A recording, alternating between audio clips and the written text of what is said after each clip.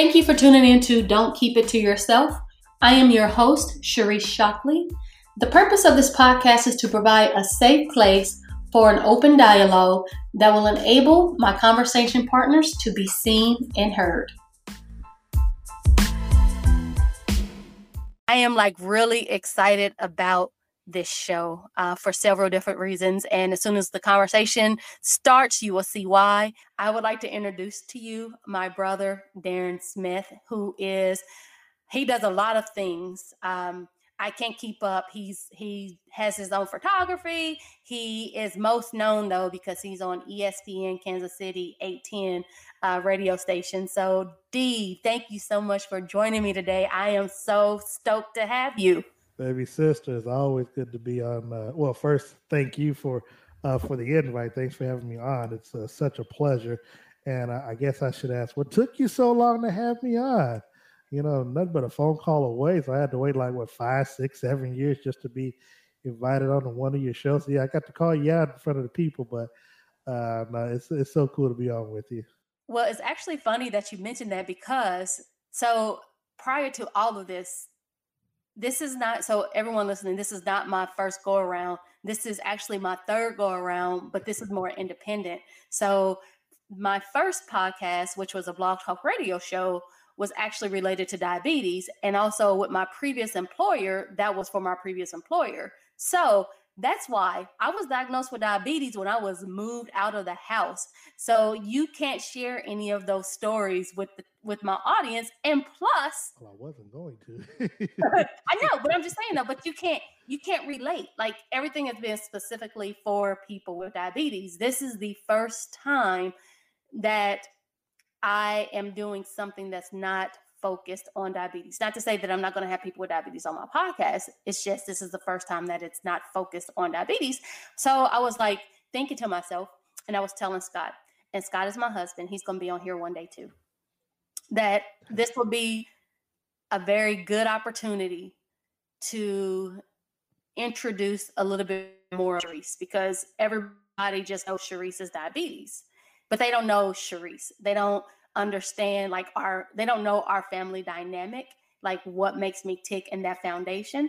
So I was like, you know what? This is going to be cool. I'm going to have all my brothers on and I'm going to have mama on. Yes, I finally convinced her to do it. So she's going to do it. But I wanted her to be the first person. And she said she didn't want to be the first person because she wants to hear you and Arian and Devontae first. So then her nerves, hopefully she'll do it. But I notice how you keep leaving Andre out. Well, I'm not leaving him out on purpose. I just don't ever talk to Andre. So Andre's our older brother. Hold on, that's why you really need to talk to him. Yeah. So Andre's our older brother. And it's really crazy because when I used to want to be in the music industry, I used to be his manager. That's another story. We'll have him on the show so he can talk about that. But that was a very good opportunity and first trip to New York.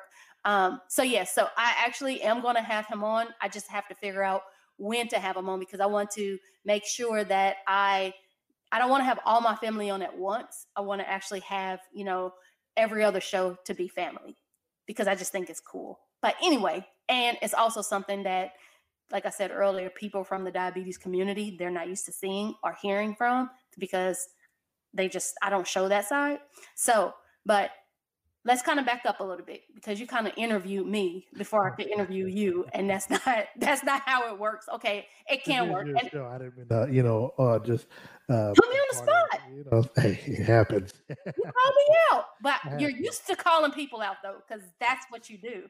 So let's back up. So you are my second to the oldest brother, but you have always marched to the beat of your own drum, always. I mean, I remember seeing you reading the encyclopedia from A to Z. And while we're outside, right, I'm thinking I'm a tomboy. I'm outside playing football. And you are in the house reading the encyclopedia. Do you ever think back and say, I cannot believe I actually did that? And what motivated you to even do something like that? No, it's funny. I was actually I tell people that story all the time. This is recent. Probably just a week or so ago, I was telling people, growing up, that's what I did. I found myself, I don't know where it came from. It was just one of those things where growing up when we were watching TV and stuff, obviously we would watch sports and wrestling and football and basketball, but I can't remember where it was instilled in us about education, but for me, it was always something that I just took a liking to reading, and I think it honestly started for some reason. Now, this I can't figure out where the fascination came from. Was reading TV guides. Miss Saxton, Baba, my godmother used to bring me old television guides to the church, and I would just sit there and read them. But I don't know what for. Maybe I was just reading just to be reading.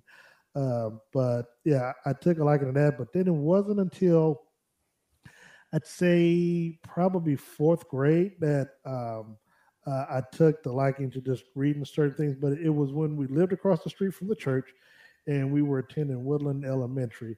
That for some reason, the encyclopedias were just sitting right there in the classroom, and teacher turned her back, and I'm like reading it at the desk, and then I was like, oh, there's my book back. Let me just see if I can drop this in there and take it home and read it.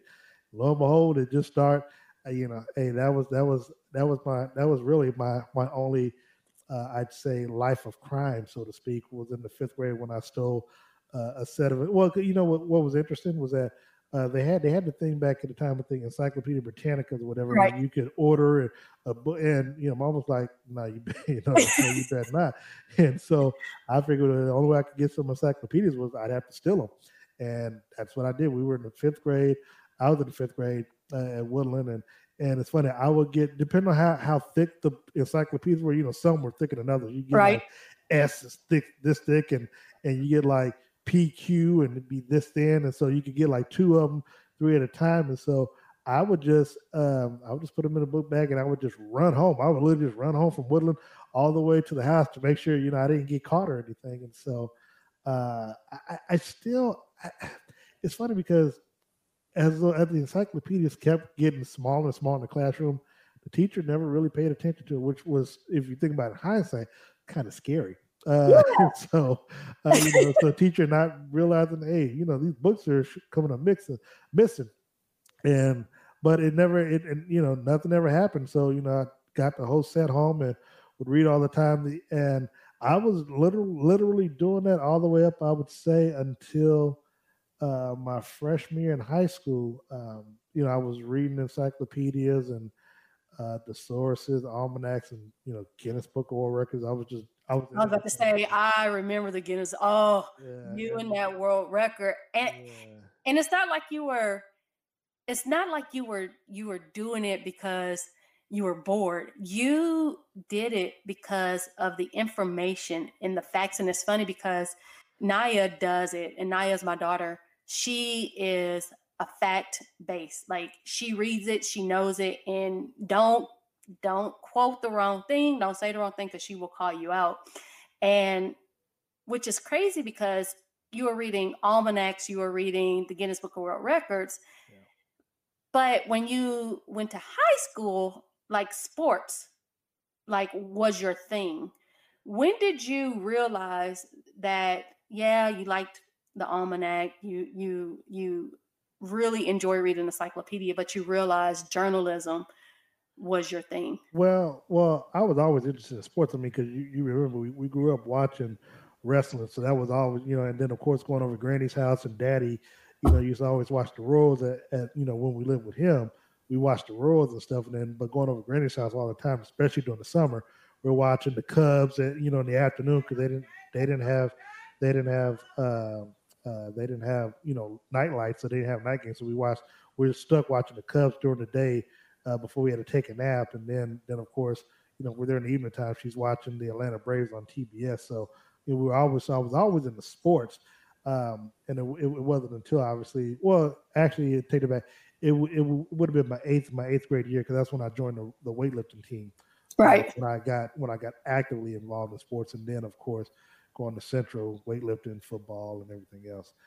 So that's where it started. But I was always interested in sports, but it was just a balance. It was just, can't be out, because obviously when we're over Grady's house or playing outside, we're playing dodgeball, doing everything, right, all the stuff like that. Mother May I? Yes. Red light, green light. Yep. So we were doing hide and go seek. So we were doing all that growing up. It was just, I mean, but when we're at home, we're not if we're not watching wrestling or we're not watching Michael Jordan, the Chicago Bulls play, then that's I mean, oh, I'm gonna just turn around and just find something to read because I didn't want to go to sleep or something. So that's where that came from. Obviously, like I said, when I got in the eighth grade, that's when I got started participating in sports, and then going on to high school. What ended up happening in high school was my basketball coach was like, Smith, because at that time I was reading newspapers and stuff. Yes, I remember Kansas City Call, and you would actually take people's newspapers. Yeah, I remember that. But my basketball coach was like, well, he just introduced me to Matt Clay, who played for him in the '60s, and just told him, had him come up to the school and say, hey, I want this guy to intern under you, because I guess my coach, he saw my affinity in sports, figured if you never played professionally, you can at least have some sort of involvement. And just a week later, after he brought him up to school, told him he wanted me to intern with him, I was covering the Chiefs game, Monday Night Football, and eating dinner with John Madden. I was like, whoa, so and that's how really everything got started. And never, that was my sophomore in high school, and never looked back after that. I know it's crazy because as I'm sitting here and I'm thinking of everything, like I remember you wearing suits every day to school, suit and tie, like, yeah, I just remember that was just grabbing something out the closet. I guess I have no idea. Nobody just grabs a suit no, but I'm saying, I mean, I don't even know where the hell I got the suits from. So, because again, this is high school. I mean, I didn't have reasons to wear suits, but I don't know. I still can't figure that part out. So, do you remember? I know. So you used to be the kicker too for Central, right? Yeah, correct. Yeah. Bet you didn't think I remember that, did you? Oh, everybody knew they called me Bigfoot. That wasn't a big deal. I played safety and I kicked. I like to be the one to hit folks, so I didn't want to catch the ball and come across the middle get hit. I'd rather be the person that blasted them, and then because I wore at that time, you got to remember I'm a freshman. I had big feet, so they would call me Bigfoot. But again, the kicking came from because we played kickball and used to kick, football. We lived across the street from the church. We had that big parking lot, so when we're throwing and kicking the football around, I just got interested in kicking the football and could just kick it further than everybody. I remember that. Oh gosh, I do remember that. Do you remember when we went down? I don't know if you do remember this, but I think it was you, the skateboard, and you went down the hill and you fell off the skateboard, and then your body had all these like roll bones. I fell off because I can't remember if it was Damien or his brother, Damon, or his brother Robert, threw a ball at me. So I was like, and again, we're literally riding down that skateboarding down the hill. Yeah, I remember that very vividly. Yes, I remember. I'm like, and that was across the street from the church, so that's what made me think of. No, that wasn't across. No, that wasn't across the street. That was actually that was over here off of like 55th or 6th. No, that was out. No, that was out in the city. Was that when we lived in the yellow house? Yeah. Okay. I remember that. So no, actually, no. That was when I was in middle school. I think that was middle school. That was in middle school? Oh yeah, so that was way down the road. Okay, cool. So then you having this experience with Matt Clay, and by then I think you did some internships at Hot 103, which is my home radio station in Kansas City back in the day.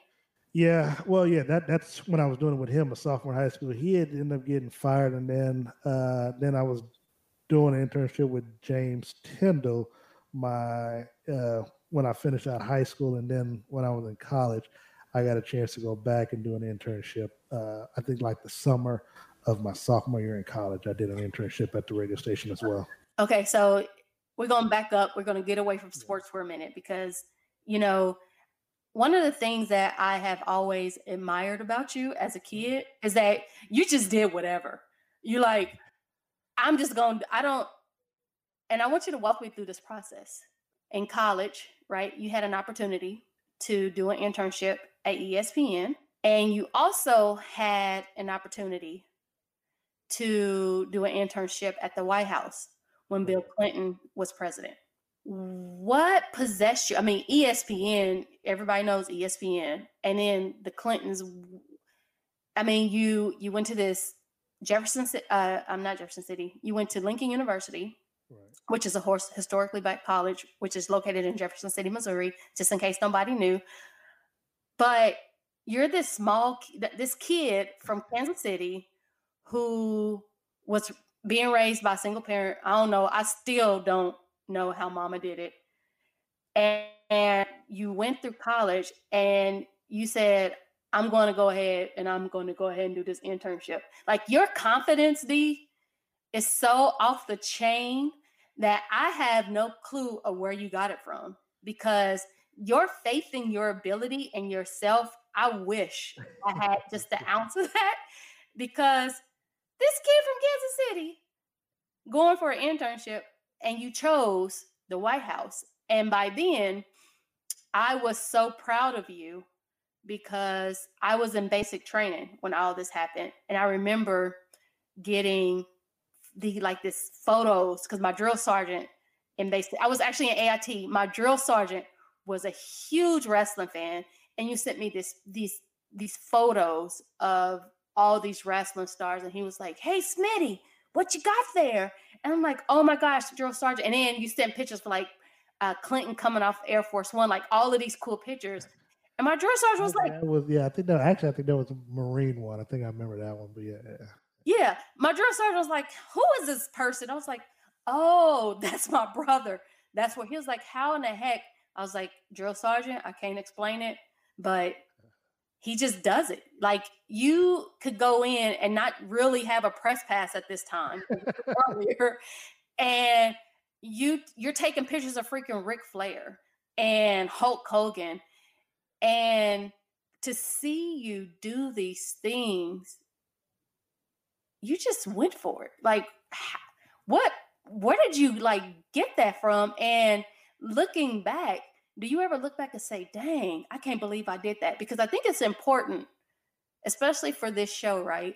Is that you have done so many things that so many people wish they could do.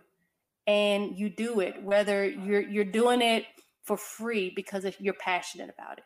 You're doing it to get your name out there. You're doing it because you love to take pictures. I mean, you don't do it for money. You do it because you enjoy taking pictures, you enjoy politics, and you enjoy sports. And I think that sports was your true first love.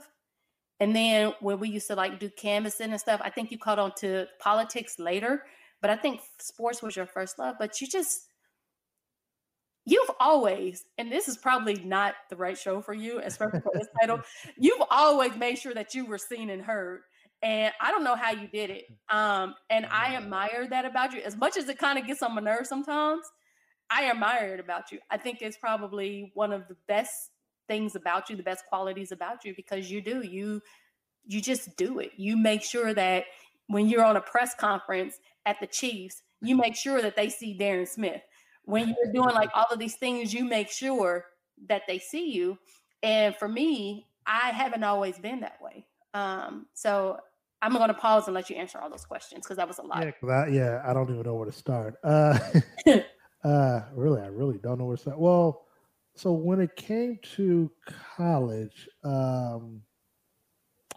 one, Mama had helped Bishop Tyndall help pay my freshman year in college, and then I ended up getting an ROTC scholarship for a couple of years, and then the president of the university, my grades were there, so he ended up I got out of that ROTC scholarship, and then he just provided academic scholarships to finish out my college.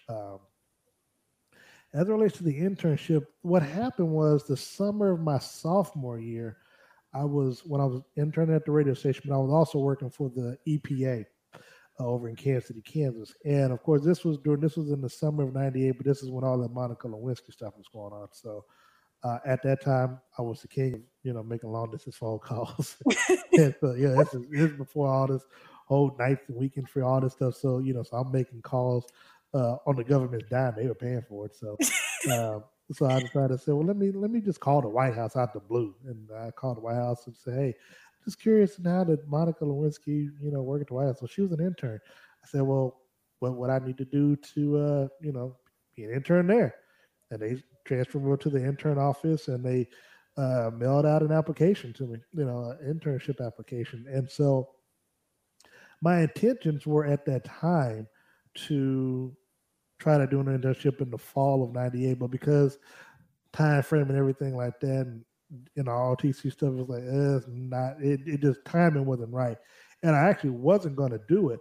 I got the internship opportunity with ESPN for the summer of 1999, but I think like 3-4 days before the deadline, I was cleaning my room on campus. Just happened to clean out my drawer, and I just came across the application again for the internship. And I said, let me take a look at it, see what all need to be done. I had to write a few essays and stuff like that, and had to get some letter recommendations. So I said, okay, let me try this. I ended up getting one from, I believe, Yvonne Wilson, who was a state senator at the time. Got one from our vice president of finance or academic something, and then the president of the institution wrote a letter of recommendation for me. Now, what's crazy is I actually missed the deadline, but the mailman on our campus was able to roll back the date for me and postmarked it for me and sent it out. So and then I think a couple of weeks later, they had told me that I had been accepted.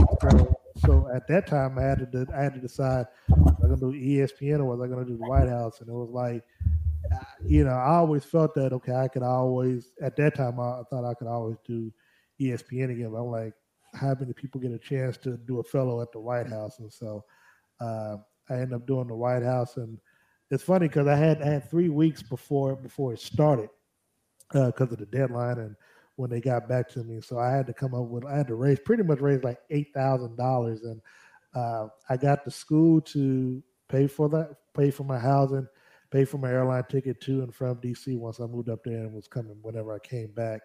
They gave me a stipend every 2 weeks.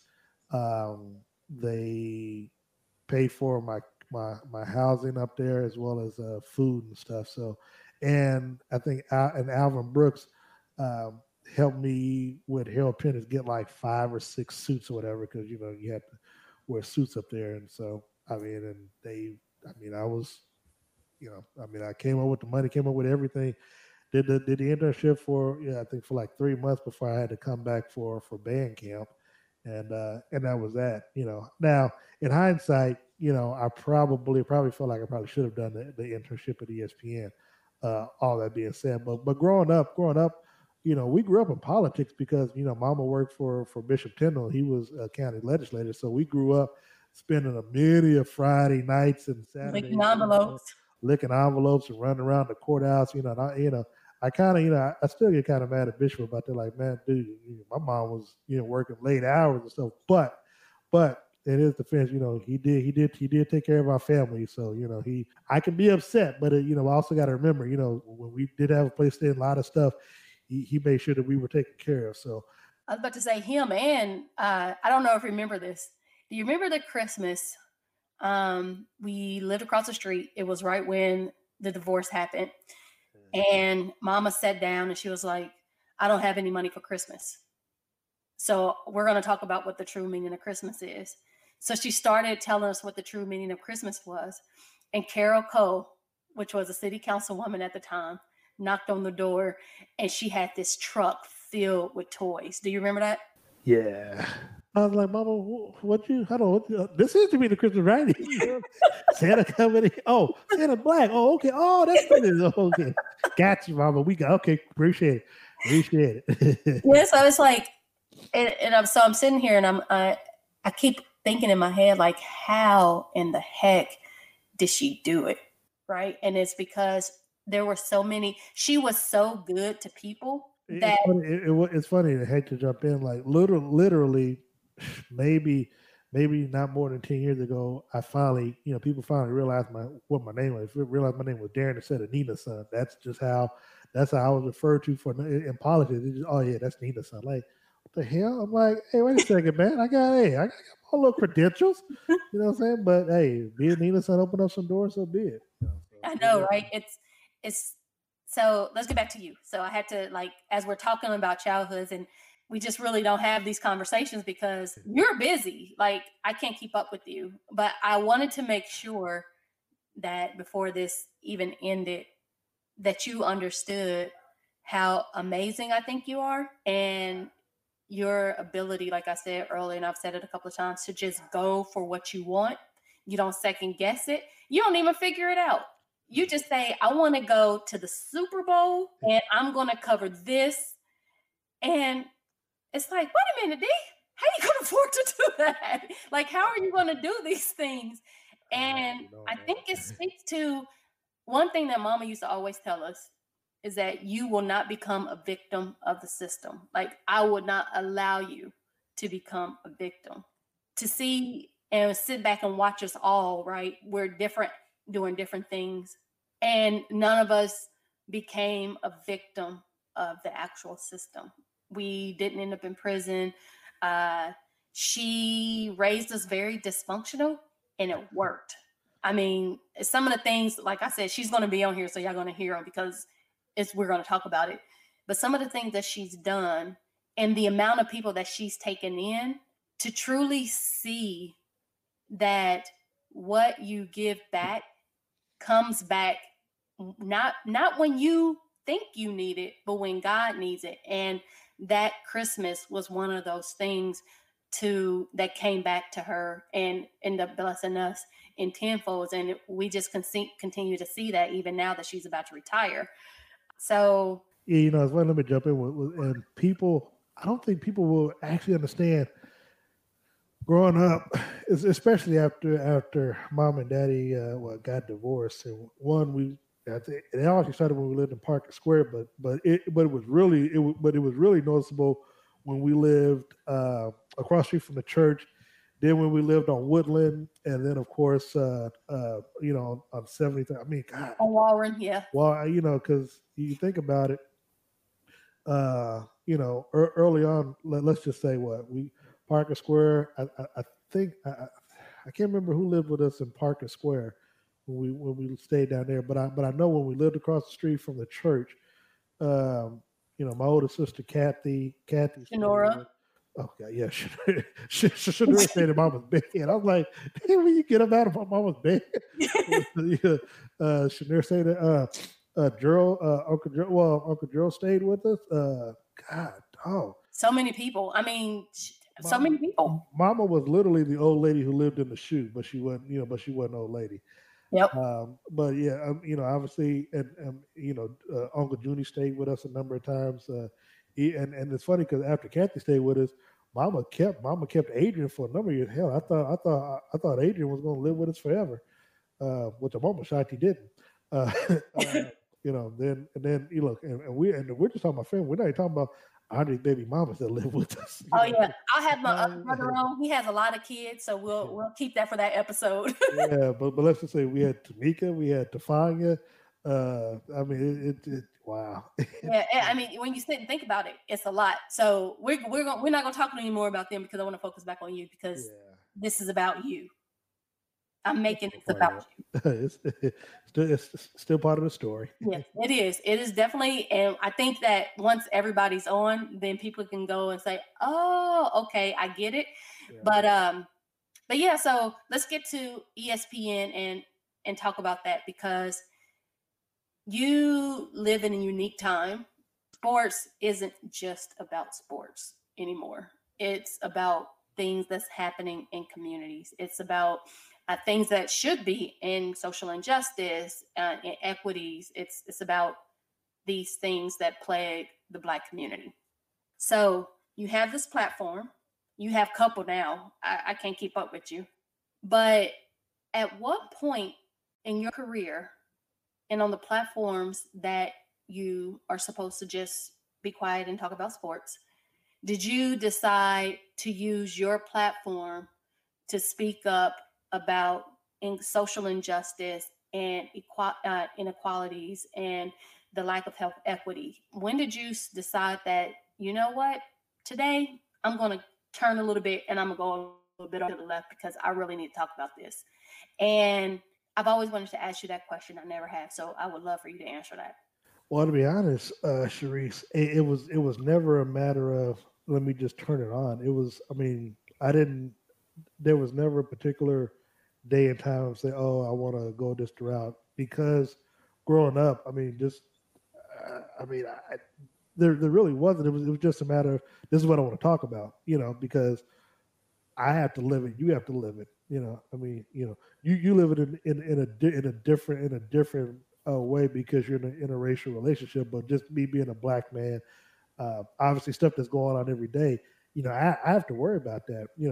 I have every vehicle that I've had has either been an SUV or a convertible. So it's like, I could quote unquote fit the profile. So one of the things that I've always been conscious of, and this is because of our upbringing in politics. Hanging around Bishop Tyndall, he's from the '60s, and he's from that time period where radical and Black Panther and all the other stuff. So hanging with him and learning with him, and running his campaign and just hearing the stories and stuff. I mean, you can't be human and not see what goes on and just as go on.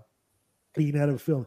I think for me, what really encapsulated was when I was living in DC doing the internship, and I noticed how many homeless people were sleeping right outside the White House fences. I mean, it was just as far as the eye can see. And you just dawned on me like, wait a second, man, we're a country supposed to be helping people. How you got homeless folk sleeping right outside the front gate? I mean, it's homeless people everywhere, but you just see right outside the White House, like, wow.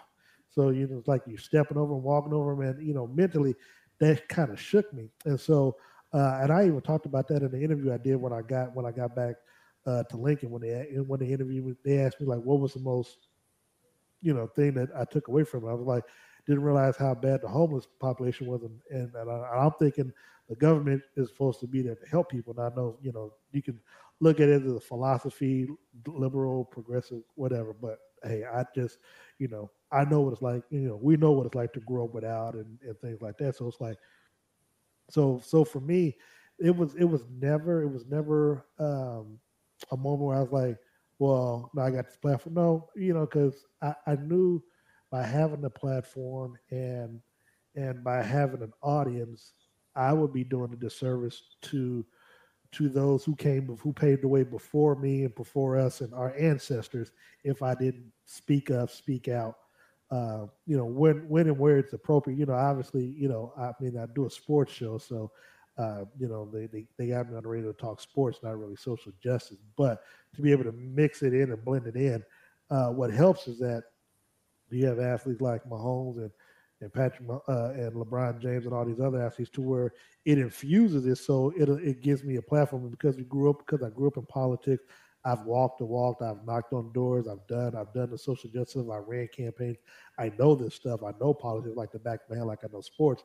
That it allows me to talk credibly about what's going on because I live it. And I've lived it. Like when the stuff happened with George Floyd, I'm out there protesting. I'm out there getting sprayed with the stuff from the police and tear gas and stuff like that. So I don't talk it. I walk it as well. So and people respect it. People respect saying when you're genuine and you come from a place where not that you're really trying to call people out, but you're trying to expose the ugliness that society has to offer, and but you also want to show people the good in it as well. And like Right. I said, it's one thing to agree to be disagreeable, but it's another thing to where you just want to be bullheaded, and you don't want to listen to facts or listen to logic Right. because you can't see the forest from the tree. And so when you have situations like that, I'll just leave the conversation like, man, I don't have to have this conversation with you. I can hit the drop button and keep it moving. Or we can have an open dialogue and, we can agree to disagree, but, we can be disagreeable and when we do it. But however, the facts are going to be told, at least when I'm a part of it. So again, for me, it was never a moment of, oh, let me talk about it. Look, I'll be honest with you. I know you kind of didn't say it properly, but I'm on ESPN Kansas City, as well as Sports Radio 18 WHP here in Kansas I City. told you I can't keep up with you. Yeah. And you do something for Fox too, so I can't keep up. I'm on a Fox Sports radio station in Parsons, Kansas. But I will say that I've been fortunate to where the owners of the stations, who I'm pretty sure, well, I know the one in Parsons, Kansas, they align politically polar opposites to me. They still have given me, they've never, well, me and the owner of the Parsons station had, I don't want to say words, but we've had text messages as it relates to what I post on my personal page. But I told him, I said, man, you don't have to, you don't have to, you can unfriend me, but I also try to remember that, there are people who look up to me. So you kind of have to watch what you say, press in and stuff like that. But to that point though, you go to that station, you go to of A10, they've given me the freedom and the longitude. They just say, Darren, just don't go too overboard, but we don't mind you. Look, we know where you stand. Do you? So they just just don't. Yeah. Just don't be like vote Biden. Right. Other than that, they pretty much let me talk about whatever I want and they don't censor or silence me at all. So, and that comes with respect and what I bring to the table. And it could be the fact, I am the only Black person on the air, so they, it is what it is. So, well, it's funny because, so if y'all can follow my brother on Facebook, because he does his shows live, and every once in a while I'll surprise him and call in so I can talk about the Raiders because I don't like the Chiefs. And it's funny now, the Chiefs play them next week, so I mean, whenever they decide this game is gonna, it's gonna air between the Chiefs and the Patriots, we have the Raiders the following week, so I'll definitely be expecting to hear from you. Right, I'm gonna call in, but it's crazy because I hear you and I do these shows, and I'm always interested and curious, what do people say to you when you do talk about the injustices and you talk about the things that's happening in the world? What's the reaction? Because on Facebook, I really can't see it. I think I'm more interested in does anybody ever call the stations and complain about you talking about it? Well, let me stop you. It's funny you said it because when I did the show that won the award, that won the program of the year, I called it the George Floyd episode.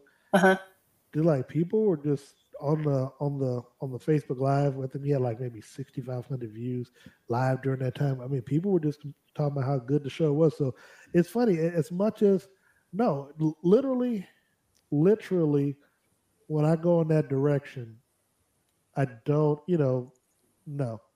I've never once had anyone call, or even during the live stream, disagree. No, they're like, thank you for talking about it. I mean,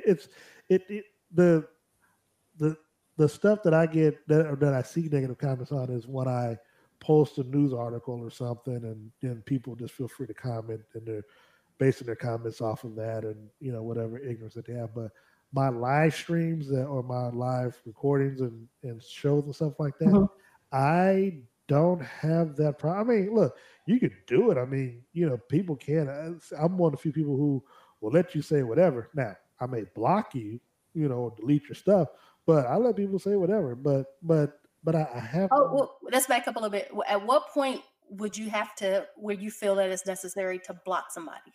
Because I work in social media and I do a lot personally in social media. At what point do you block somebody if somebody wants to? When they basically, if they resort to using the N-word, or they for example, on our website, I probably shouldn't be saying it, but on our ATM Facebook page, when I posted something about saying rest in peace to John Lewis and Ruth Bader Ginsburg, we had people that would make some lewd comments or some racist comments, and I just banned them.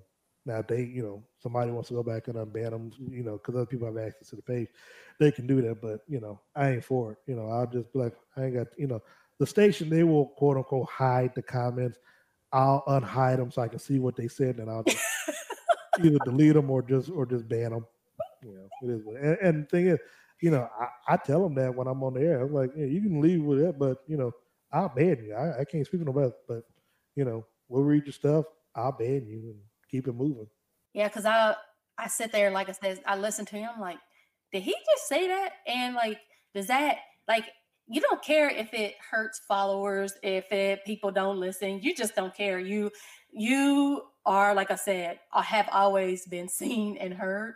Um, Well, look, I mean, look, let me let me say this. Obviously, I work for someone, so I have to do things in decency and order, and so there, so I know I don't try to push to the edge and then fall over and then try to be reined back. I go as far as I think I need to. Like 'cause every now and then, my boss will say, "Well, hey, there, don't interact with people." And I'll just go and I'll delete a post and just keep it moving or whatever. Because he always says there's bigger things in store for me. So sometimes people that kind of rein you in some if it seems like you're kind of veering in a little direction. But for the most part, I mean, and even on my personal page, I'll let people say whatever. But sometimes, now it's just gotten to be like I ain't got time. I'll just unfriend, block, keep it moving.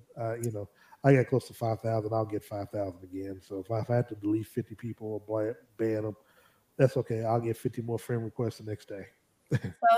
so has there ever been a point in your life where you felt like you weren't being seen or heard, or being seen and not heard?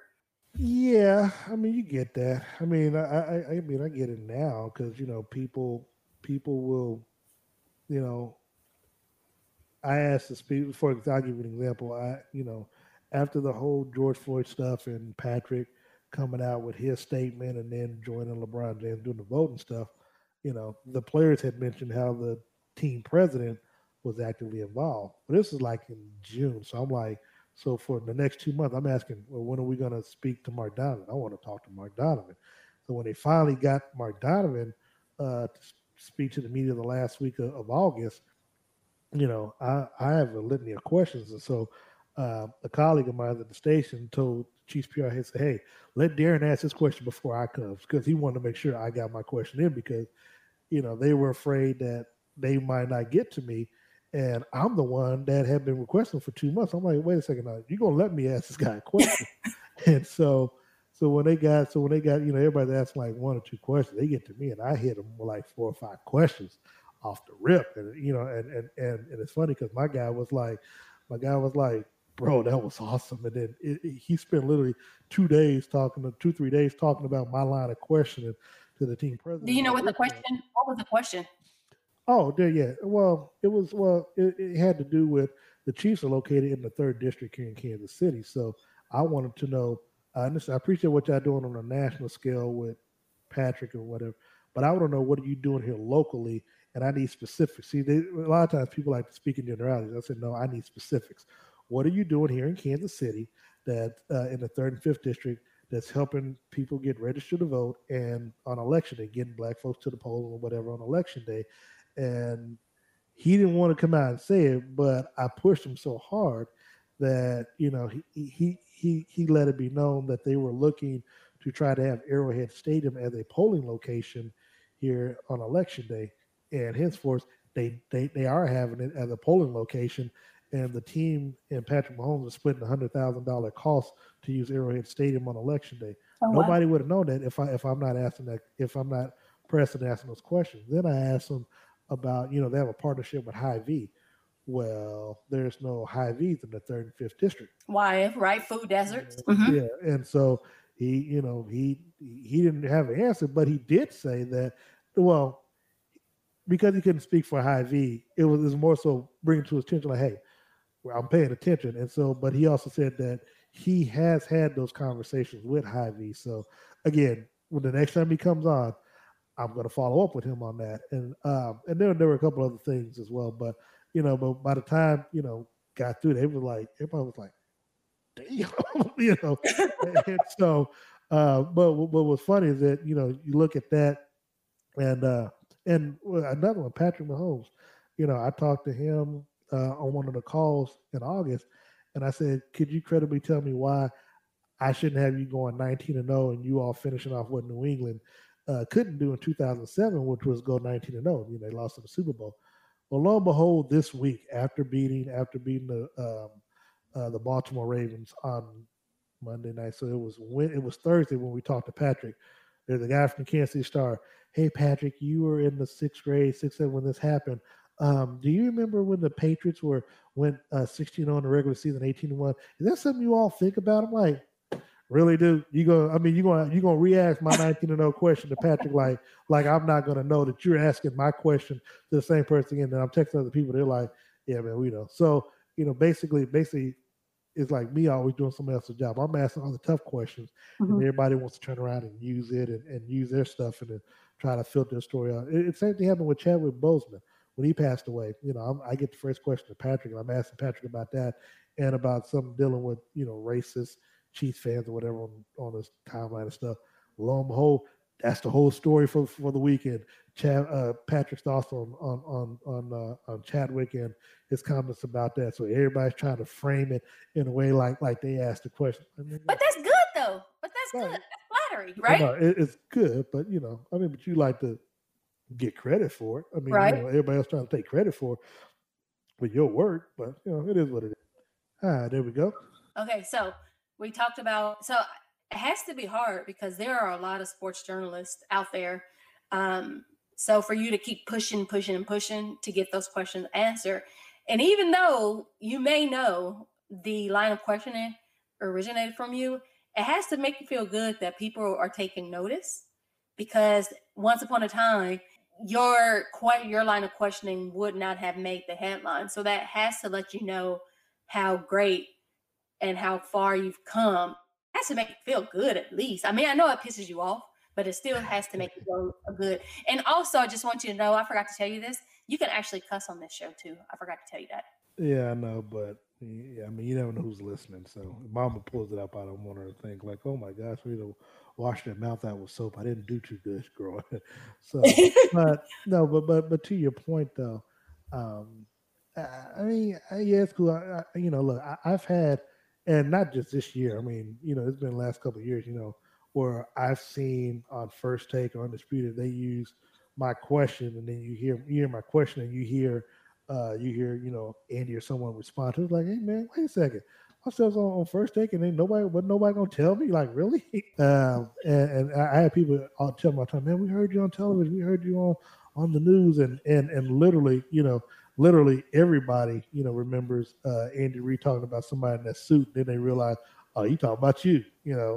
After the Super Bowl, he was he's at the podium, and they're listening. He's like, "Oh, doggone, you got this suit. Go ahead," and because then everybody trying to look and see who he's talking about. Oh man, he's talking about the guy, what I'm saying, with this 3-piece red suit, what I'm saying, with the yellow handkerchief. But I mean, it's cool. I mean, look, I'm still not where I want to be professionally, but the fact that I do have the platforms to be heard, and the fact that it's respected enough to where you've heard me on some national radio shows and stuff like that. That's it's good. Again, may not come when I want it, but it comes on God's time. So I definitely agree. So what would you say to someone who's keeping stuff in? They are just sitting there in their, whether it's in the boardroom, whether it's at home, and they can't get any support from their spouse. So what would you say to someone who's tired of being seen and not heard? Well, here's the thing. Society has made it to where if you got a camera, if you got a phone, you got a camera, you got a microphone. I mean, you have a platform.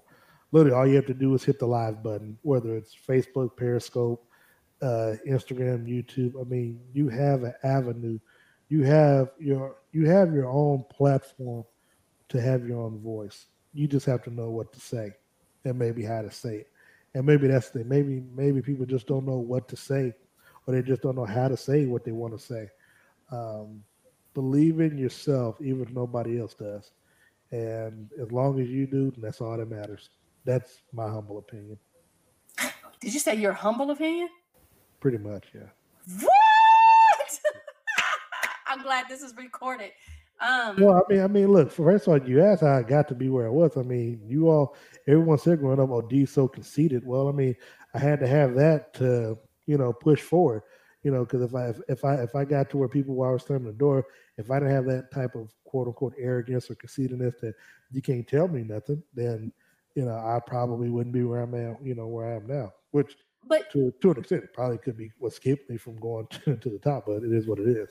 but my question though is, it's not that, and I'm sitting here and you just said something.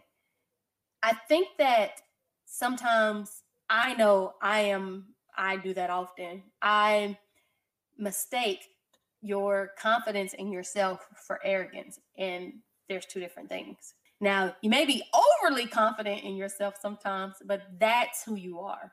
That's how you get to where you are. But That here's the thing, in this industry, this line of field, you almost have to be, because that's what, I'm sorry, I'm hearing gunshots outside. But but that's almost what you have to be in the sports thing.